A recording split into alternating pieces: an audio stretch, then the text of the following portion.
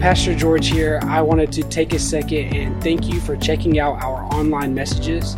Our prayer is that this resource will challenge you, encourage you, and empower you as you dig deeper in your relationship with Christ. But in no way will it replace God's plan for your active involvement in a local church. I do want to take a second and ask you to prayerfully consider, as you participate and listen to this resource, partnering with Revive as we pursue our mission of seeing people live their fullest life in Christ. You can do this by going online to revivechurchga.com/give and making a one-time donation or setting up a recurring gift. It's through the generosity of others that we're able to provide a resource like this one. With that being said, I do want to thank you again, and here is today's message.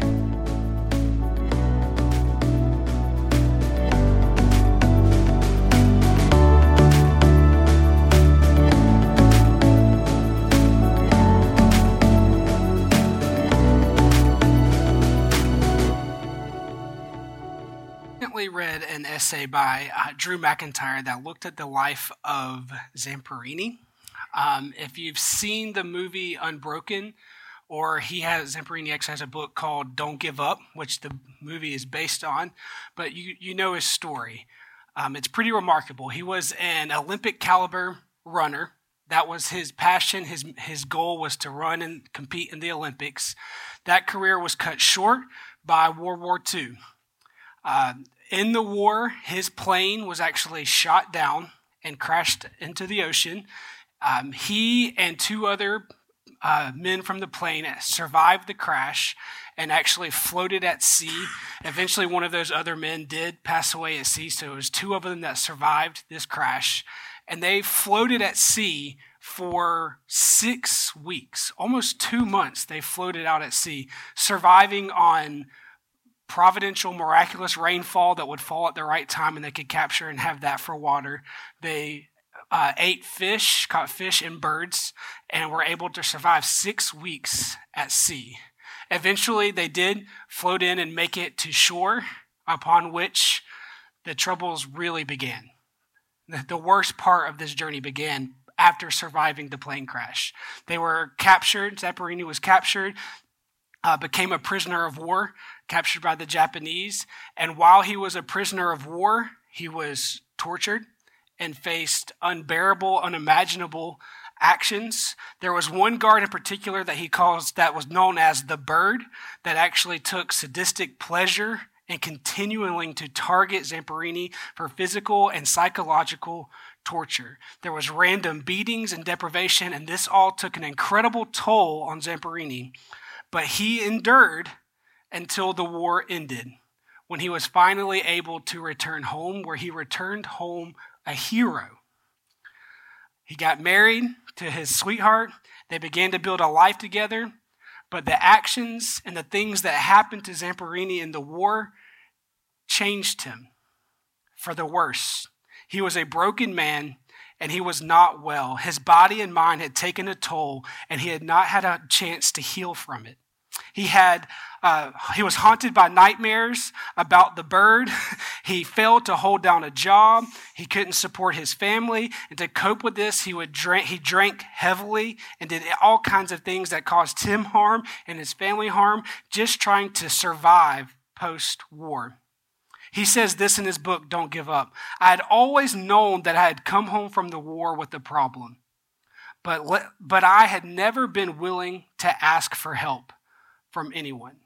Zamperini faced all kinds of issues, and he knew he had issues, but he didn't feel like he had power or a voice to stand up to those problems and find help. His wife, being desperate for some kind of relief from this torment, convinced him to go hear a young preacher named Billy Graham. You may have heard of him, right? And so they go to one of these, there in Southern California, Billy Graham's, his ministry is really taking off. They go to one of these rallies, and they actually end up going 2 separate nights, because on the first night, they left early because Zamperini was enraged by this sermon. So angry, they got up and left. His wife, who was persistent, bless her soul, convinced him to go a second night. And while they're there the second night, Graham's message seemed to be directed right at Zamperini. As Zamperini describes it in his book, he says that he got up with his wife, intending to leave again. But when I reached the aisle, I could no longer resist. I just let my instinct take over, and instead of leaving, I went forward. Turning toward the stage was a crucial moment. It was the fork in the road. At that stage, I fell to my knees, emotionally overcome, and I asked for forgiveness and invited Christ into my heart. That moment, he says, left him feeling energized and, in his words, supremely alive. He returned home and realized that for the first time in years, he did not have a desire to drink. He poured every drop of alcohol in the house down the drain. He even threw away his cigarettes. But most incredibly, for the first time since the war, he had a peaceful night's sleep. It was the first time in years that he had been able to experience that. And he said he woke feeling cleansed. For the first time in 5 years, the bird was not in his dreams. As Zamperini tells the story of his own conversion, recovering agency was one of the most crucial parts of his story. He was able to get his voice back. For years, he had been drifting. This is his words. He had been drifting. He was unable to hold a job, drinking to cope with his fears and anxieties. And he was haunted by his ordeal as a prisoner of war and the loss of his running career. He said he was not an active participant in his own life. And as he crossed the threshold of surrender, he realized that he was acting. He was choosing to follow Christ. He was choosing to lean on Christ for redemption and recovery. Christ had given him his voice back. Christ had given him power, strength, and dignity. And that voice, that agency led to radical healing. Today we look at a passage in Hebrews that has done that exact thing in my life. There's times where I have struggled to really overcome sin. Times where I felt like I was doing everything I had been taught to do, everything I understood in Scripture. I was checking all the boxes. I had groups, and we weren't like an accountability group, but I had a group of peers and friends that held me accountable. When we saw each other sinning or falling short, we'd call each other out, okay? A lot of times we'd call each other out in pride, and there'd be lots of arguments, but we had this relationship with this group of guys where we would call each other out. And so I knew that if I had this sin, I needed to repent. I would repent, confess to God, and I would go to them and I would confess. I was doing everything I was supposed to do, but I just could not find freedom from that sin. Then I had one friend who I loved and trusted, so there was a relationship there, that I would confess to. And one day he called me out. He said that I was acting powerless. And I told him that I felt powerless. And he followed with bro, it's not your power that you live by. And then he dropped this passage from memory. And more than once, I've had to quote this passage. I've had to write it down, to put it in a book, put it on the mirror, memorize it, do what I could. And because there would be times where I was struggling with sin, and this passage would give me my voice back. It would give me the agency, the power, and the strength and the dignity to overcome the sin that seemed to have a chokehold on me. I hope that as we unpack this message today and we get to the end, that it will have that same power and carry that same weight for you. When you face temptation or you face difficulty or you face low moments in life where you feel like your voice has been taken from you, I hope that you can go to this passage and receive that dignity and that power to overcome. So let's pray before we dive into this scripture. Heavenly Father, I pray that you would lift us up this morning. I pray that you would empower us and encourage us as we dive into your word, that you would strengthen us and give us our dignity and our voice so that we may overcome in your strength. It's in Jesus' name we pray. We're in Hebrews chapter 4. We're going to look at verses 4. I'm going to read 14 through 16, but we're really going to kind of cover 4:14 through 5:10 as we unpack it. Verse 14 says this: Therefore, since we have a great high priest who has passed through the heavens, that is Jesus, the Son of God, let us hold fast to our confession. For we do not have a high priest who is unable to sympathize with our weakness, but one who has been tempted in every way as we are, yet without sin. Therefore, let us approach the throne of grace with boldness so that we may receive mercy and find grace to help us in a time of need. The big thing we see here is this emphasis on our high priest. Jesus is called the high priest. But what does that even mean? A lot of times people look at the Old Testament and they look at their sacrificial system and they're wondering why this has to be, why this thing came to be. And in the Old Testament, we see the high priest. So one of the things that there can be a trend nowadays to try to separate the Old Testament from the New Testament. But let me just say that you cannot understand Jesus in his fullness if you do not have an understanding of the Old Testament. All right, I've talked about the book, The Epic of Eden before. I encourage you, read it, take notes, write a book report, read it again, and then give it to a friend. Okay, that book will help you unpack and understand the Old Testament. But one of the things in the Old Testament that helps us understand Jesus is this person who is called a high priest. Now, we don't have time for me to unpack all the details of the sacrificial system and what the high priest did, but let me give an overview, okay? The high priest kind of had two jobs, had kind of this dual role. The high priest was appointed by God, and he was a bridge between people and God. So his two jobs kind of had this role. The first one, on the first hand, it was like this liturgical, ceremonial role, right? That he offered gifts and sacrifices. The second one was what more of what we would call like a pastoral role, right? He sympathized with the people, he met with the people, he counseled the people, and he would often walk with them and let the reality of that bridge between God and people be a reality that they experience. There was just more of this walking with pastoral role. So you have these two jobs that the priest would play: sacrificing and sympathizing. That was the role that the high priest would play. So in the sacrificial part of it, they had these systems and rituals to atone for their sin and for the sin of the priest, because the priest was also sinful, and also the sin of the people.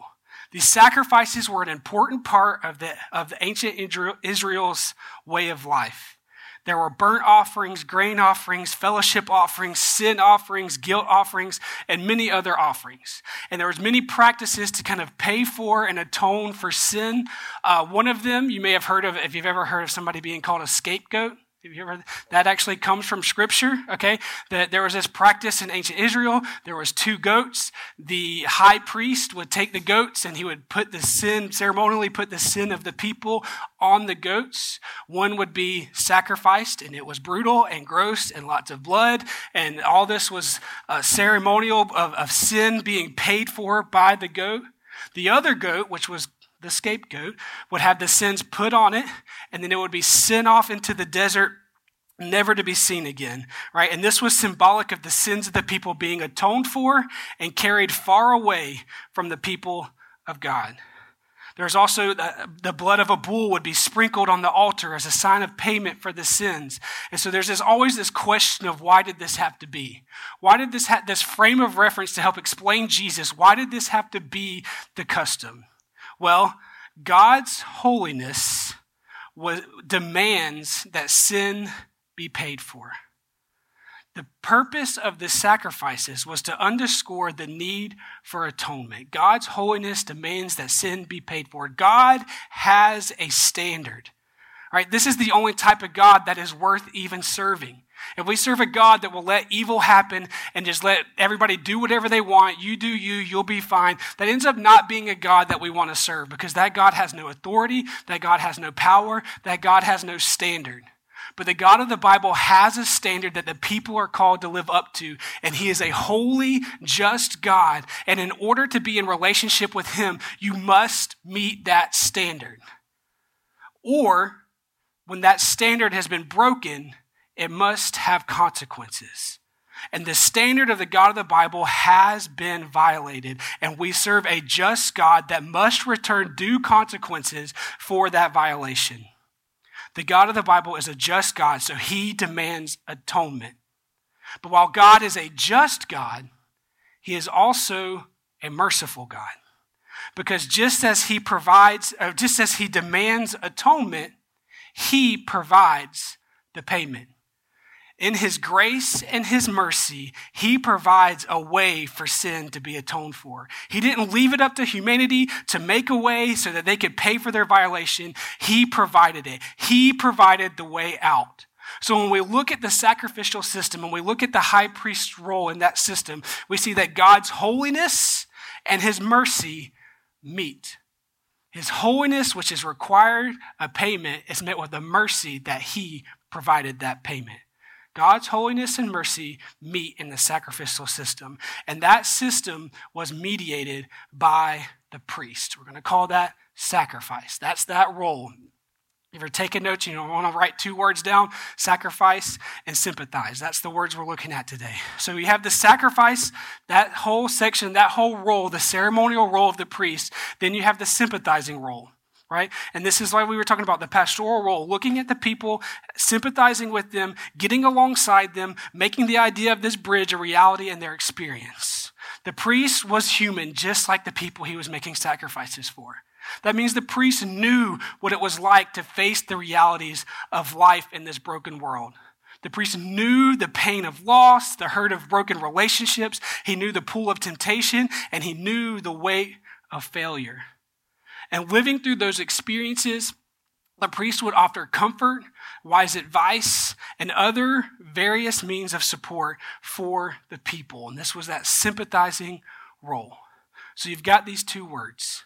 But the problem is, ultimately, the priests being humans, the animals being creation, the sacrificing and the sympathizing were never really fully able to cover the sins of the people. That their power came from looking forward to a promise that they received in the beginning, that one day someone would come that would be able to make the once and for all sacrifice and the once and for all sympathizing for the people. Both roles were fulfilled by Christ when he returns. Hebrews is saying that person that the people were looking forward to, that person is Jesus Christ. He came as the ultimate high priest, and he is able to both sacrifice and sympathize with the people. And we see that in verse 15. For we do not have a high priest who is unable to sympathize with our weakness, but one who has been tempted in every way as we are, yet without sin. Tempted, so we see sympathize with our weakness. That one's easy to see, right? That's right there. This is a word we're using. The other one we see, the sacrifice comes with the tempted without sin. Jesus experienced temptation, and therefore when he came not only to make the sacrifice, but he himself became the sacrifice. And he was only able to do that because he was tempted without sin. So let's look at Jesus and how he made that sacrifice. Just as in the Old Testament, God provided the atonement by providing the animals, now we see in Jesus that God has appointed Jesus to play this role. Jesus is God incarnate. And just like the priest was appointed by the Father, Jesus has been appointed by the Father. If you go forward and you read in Hebrews 5, the next chapter, verses 4-5 say this: no one takes the honor on himself. Instead, a person is called by God, just as Aaron was. Aaron was the first high priest, right? In the same way, Christ did not exalt himself to become a high priest, but God, who said to him, "You are my son, today I have become your father." God appoints Jesus, just like the high priest was appointed by God, to play this role of high priest. And by doing that, Jesus becomes the only way to salvation. 5:9 says that after he was perfected, he became the source of eternal salvation for all who obey him. This is a beautiful point in the way that Jesus gives us our voice back. Jesus is God put on flesh. He is human. He knows the reality of temptation, and he has experienced it in every way that you have, but he did not give in. That means that when you look at your battle with temptation, you are not alone in that battle. And then when you look at that temptation and you feel like it has so much power over you, you can know that that sin does not have power over you because Jesus faced it, and he faced it successfully, not because he was God and had all the power of the world, but because he was human. He was human and he had a human will, so he knew the weight and the strength of any temptation you have experienced.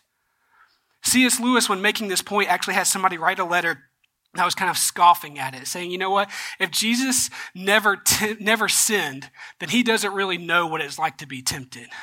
And C.S. Lewis, I'm going to summarize it instead of giving you the whole letter, right? C.S. Lewis kind of responds it with this way, saying, the person who doesn't give in temptation actually knows more fully the power of it. If you've ever battled with temptation, you kind of know this, right? If you get tempted and the second you tempted, you give in, you don't really know how powerful that pull would be. But if you've ever resisted and 5 minutes later or 5 hours later, you're still resisting, you know how strong that pull of temptation, how it grows and pulls. And it seems like the more you resist it, the stronger it gets. Now take that pull and multiply it over 5 days, 5 years, or even a lifetime in the case of Jesus. He knew temptation more fully than any of us ever will because he never gave in. He felt the weight and that pull of that temptation throughout his whole life. Now, we know the temptation of in Matthew 4, we see Satan tempt Jesus. So a lot of times when we think about Jesus' reality, we think that's when he was tempted. But Jesus had his human will from birth to death. It didn't leave him. He wasn't just tempted at that moment with Satan. His whole life, he faced temptation. Now, the Bible doesn't say, and in this moment, Jesus was tempted. But if you know any humans who have battled with any sins, or if you know yourself and you know sins that you have battled with, go read the gospel with that lens. Think about how humans are tempted and look at how Jesus navigates life and look for opportunities where you think he could have been tempted. So this is a little bit of kind of looking into scripture. I want to preface with that. But there are times where I know that if I was Jesus, I would have been tempted. Jesus could have been tempted to lie, to save his life. Think about that moment where he's surrounded by soldiers with spears in their hands, nails on the floor, hammers in the corner. He knows the weight of crucifixion. He knows how humiliating and painful that is. And he knows that that's his future. And then they ask him, so are you really the Son of God? Are you really the King of the Jews? Would you not be tempted to say no in order to save your life? All he had to do was lie in that moment, and the reality and the pain of the cross would not have been something he had to experience. He could have been tempted to steal. We know that Jesus was one of at least 5 kids, and in his house, we see that Joseph kind of falls off the map. If you're reading the story, Mary is talked about throughout all the Gospels, right? The whole narrative, she's there. But there comes a point where Joseph just disappears. So we don't have proof of this, but this has led many to conclude that Joseph died early. So there's a strong chance that Jesus knows what it's like to lose a father, his earthly father. And in that day and age, when the man of the household died, the family was often left desolate. Mary couldn't provide for her 5 kids at least, right? So what Jesus being the oldest sibling and the oldest male, the weight then falls on him to provide for the family. You don't think that if you were in that situation, wouldn't you be tempted to steal or cheat in order to take care of your younger siblings? He could have been tempted to covet. He had nothing. The Bible tells us that he was homeless, nowhere to live, nowhere to lay his head. And even while he had some people who followed him, like Zacchaeus, who were extremely wealthy, there were people who were part of his people, Hebrews, who or tax collectors and did certain things, were able to live in extravagant houses. And Jesus had nothing. You don't think in some of those low moments where he's sleeping out in the wilderness because he has nowhere to live, that he could have been thinking, man, if I just had their house, this would be a little bit easier. Or maybe to take revenge. Think about how people would spread lies about Jesus that weren't true. I can remember points in my life where people did this. They were spreading untruths, and it made me so furious. Could you imagine Jesus being tempted to take revenge in that moment? Or to lust when Mary leaned down to wipe his feet with her hair? Or to murmur when his friend or his cousin or coworker, John the Baptist, was murdered just because at the whim of a dancing girl, that's what she requested the guy do?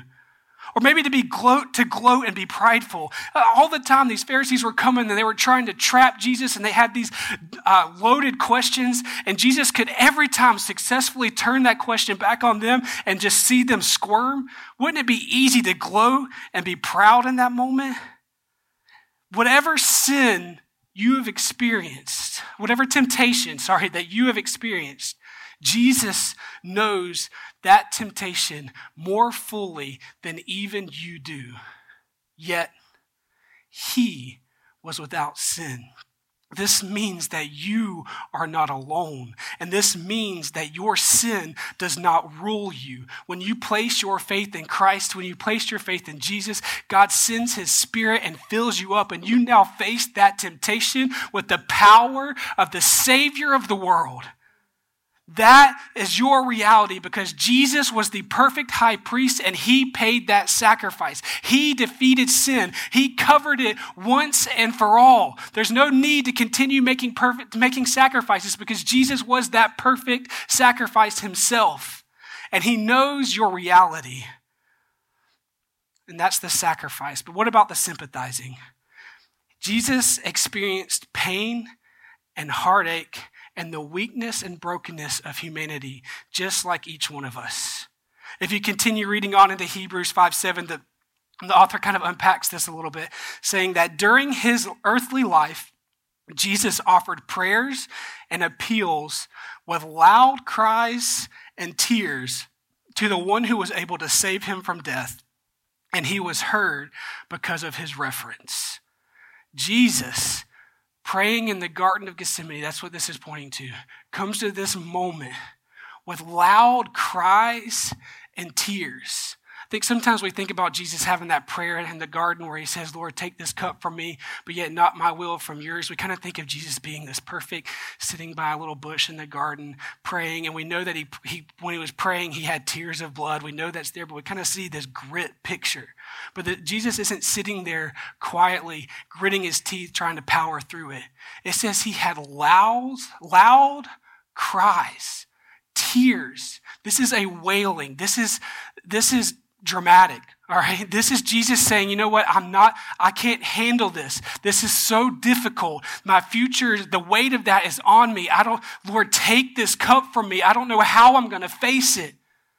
I got permission to use this illustration from Lauren, okay? But there's this moment right before her dad passed away where we get to the hospital. We haven't had much sleep. It's like 1 a.m. And she in that moment sees her dad in that state and all the emotions flood back. And she realizes that it's the same thing as when her mom passed. And she's feeling the same weight. She's facing that same difficulty all over again. And she just loses it. She cries at the top of her lungs, I can't do this again. No, why is this happening? There's this moment of despair that as a picture that I can't think of another picture that is equal to what I feel like Jesus is experiencing in the garden, crying out with a loud voice to his Father, how can I face this? How can I go forward? Take this cup from me. And it says, the scripture says that God heard him because of his reverence. And God the Father's answer was no. I'm not taking this cup from you. Or maybe it was a yes, because if you pay attention to Jesus' prayer, in the midst of prayer, it kind of transforms. And he says, yet not my will, but yours. This is a sermon for another day, but prayer does that to us. If you spend time talking to God, speaking to him, praying, it's amazing how your very prayer will transform not to your will, but his will. And because of his reverence, God hears that and goes through with the Lord's will. When you are at your loneliness, the most lonely you have ever been, Jesus understands. When you are at rock bottom, Jesus understands. When you are so broken that you don't know up from down or dark from light, Jesus understands. He put on flesh. He knows what it means to be weak. He knows what it means to be broken. He knows what it means to have a longing of the heart that you wish you could change a situation, but you can't. Jesus has been there and he can sympathize with you. He walks with you. He makes the bridge between God and you a reality so that when you lean on him, you know that God is near to you because Jesus was just like that. At the beginning of this passage, we see this phrase that Jesus, when he died, he passed through the heavens. All right, and I'm going to take a moment here that's going to really confuse you, but we're just going to briefly touch it, okay? There is this picture of the heavens in Scripture that shows that it seems to be layered, okay? Paul speaks in 2 Corinthians that of being caught up into the third heaven. When Solomon built the temple, he declared in 1 Kings 8 that heaven and the heaven of heavens cannot contain God. So when we look at Scripture, we have this impression that within heaven there are these layers, not layers as in rankings, like the better Christian you are, the higher up you are in heaven, but layers like in a house. There's floors that go up, and it seems like at the most center point of heaven, the most center point of these layers, there is God the Father. And so this is calling out speaking to the ascension of Jesus, saying that when he raised from the dead and he ascended into heaven, he went straight to the throne room of God. He didn't lollygag. He didn't, stop and talk to Peter for a few minutes. He went straight to the throne room of heaven. The point is that Jesus, having died and been raised from the dead, was then exalted in his ascension through all the different layers of heavens, right to the heart, right to the throne room of the Father. He didn't rest on his laurels. He didn't prop his feet up and say, look what I did. I finally arrived. No, Jesus went to heaven and went to work. He goes right to the center to represent us. N.T. Wright says it like this. He went right to the Father's inner courtroom in order that by representing us there, by interceding with us, the Father might continue with the Father, that he might continue to implement the work that he accomplished on earth. This echoes Romans 8:34 that says, who is the one who condemns? Christ Jesus is the one who died, but even more, he has been raised, and he is also at the right hand of God, interceding for us. Jesus goes to the Father. He is interceding for you right now. He is seeking for your betterment. He knows where you are weak. He knows where you are tempted, and he is going to the Father, praying for your strength, giving you your voice back. We see it in the last verse of our passage today. In verse 16, it says, therefore, let us approach the throne of grace with boldness. There's your voice. Your agency has been given back to you so that we may receive mercy and find grace in our time of need. The whole point of Jesus being the high priest goes back to where we opened up the message this morning. It gives you agency. It gives you your voice back. I'm not an expert in trauma, okay? But I have dabbled in reading about the field because I feel like as a pastor, people are going to experience trauma. I need to be somewhat educated on how to respond and listen and get them connected to an expert. I'm not an expert. I'm not going to help you deal with trauma, but I will help you get you connected, okay? But there's this sense of I want to be informed. So I've done some reading, and there's lots of debate over how you help and treat certain individuals with certain cases. But there's one thing that is a common thread through all of it, and that is agency. That is giving the victim a voice, allowing them to be heard and believed, giving them a power back.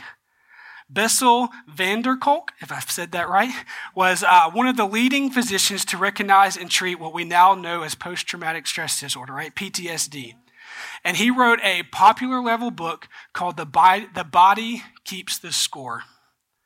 In the book, he highlights that trauma of any kind, whether it be, even if it's entirely psychological, can and will have severe, long-lasting physical consequences.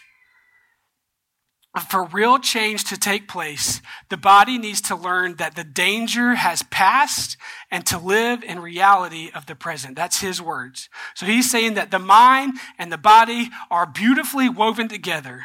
And in light of the passage that we've studied today, this should not surprise us. Jesus came as a real human with a real body. He was a perfect sacrifice to heal and redeem our human bodies. When we worship Jesus, we are worshiping the incarnate Lord, one who came like us. He's not some disembodied spirit, but fully human, a fully human person like us in every way, but without sin. And at the end of time, when Jesus returns, we're not going to be in heaven as disembodied spirits floating around the clouds. No, we will once and finally be fully human and resurrected bodies. The point is this, that our physicality matters. In the end, mind, body, and soul will be reunited and redeemed and fully healed. So, The point of this is saying that if one of those is damaged, like the mind, it's no surprise that all can suffer. van der Kolk says this: among trauma's most harmful consequences is the loss of agency. Trauma robs you of the feeling that you are in charge of yourself. The restoration of agency is thus part and parcel to healing, which demands that the survivor reestablish ownership of their body and their mind. A big part of why I'm Wesleyan and why we started a Wesleyan church is because in our tradition, we believe that grace enables our response to God's initiative. So this is get more into this next week. We talk about apostasy, but see, God initiates the work. Without him, we can't know him. But in that process, he sends his spirit and frees our will and gives us a voice to either choose him or not choose him. So the best that I can tell, van der Kolk is not a believer, but I am in agreement with him when I say that agency and healing are connected. Just like in Zamperini's story, agency and healing are connected. And Jesus put on flesh. He sympathizes and he sacrificed for our atonement. And for our sin. He then goes and becomes an advocate to the Father and gives us our voice back. He gives you your voice back. He gives you the power to overcome temptation. He gives you your freedom. No. So if you think about kings, I'm closing with this, okay? When you think about kings and how they ruled their kingdom, they had this incredible power, right? And if you approached the king unannounced, you would end up dead, right? If you approached the king and you even aggravated the king, chances are you would end up dead, right? So if you need to approach the king at 3 a.m. and you show up unannounced, boom, it's over for you, all right? So Tim Keller, the late Tim Keller, once said this: the only person who would dare wake up the king at 3 a.m. for a glass of water is his child. The only person who would dare wake up the king at 3 a.m. for simply a glass of water would be the one who knows that the king is Father. And you have that access. We as believers have that access because Jesus is the King and he is interceding with the Father on our behalf. So if you just need a glass of water at 3 a.m., guess what? You get to approach the King. You have that agency. You have that power. You have that strength because it has been given to you by Jesus. It's not even your power. Even though you feel like you can't handle it, bro, it's not your power. It's his. Those were the words spoken to me, and those are the words I'm speaking to you now. You have the power of the one who is able to sympathize with your weakness. You have the power of the one who was tempted in every way but did not give in. You have the power of the one who is advocating for you with the Father. Namely, you have the power of King Jesus, the carpenter from Nazareth who came to save the world and paid the price for your sins. You have a voice. You have agency. You are not alone. You can overcome sin. You can overcome temptation because Jesus has overcome sin. Let's pray. Heavenly Father, we thank you that you don't leave us alone in this battle. I pray that this passage would come alive to us. That whatever it is that we are tempted with, whatever battle it is that we face, no matter how low that we feel, that we can lean on this passage and that we can lean on Jesus. I pray, Holy Spirit, that you would move in our hearts this week, that we will know the reality of your presence within us. Give us the strength and the courage we need to face whatever difficulty that lies before us. Give us the boldness and the confidence we need to approach you so we can receive help in our time of need. It's in Jesus' name we pray. Amen.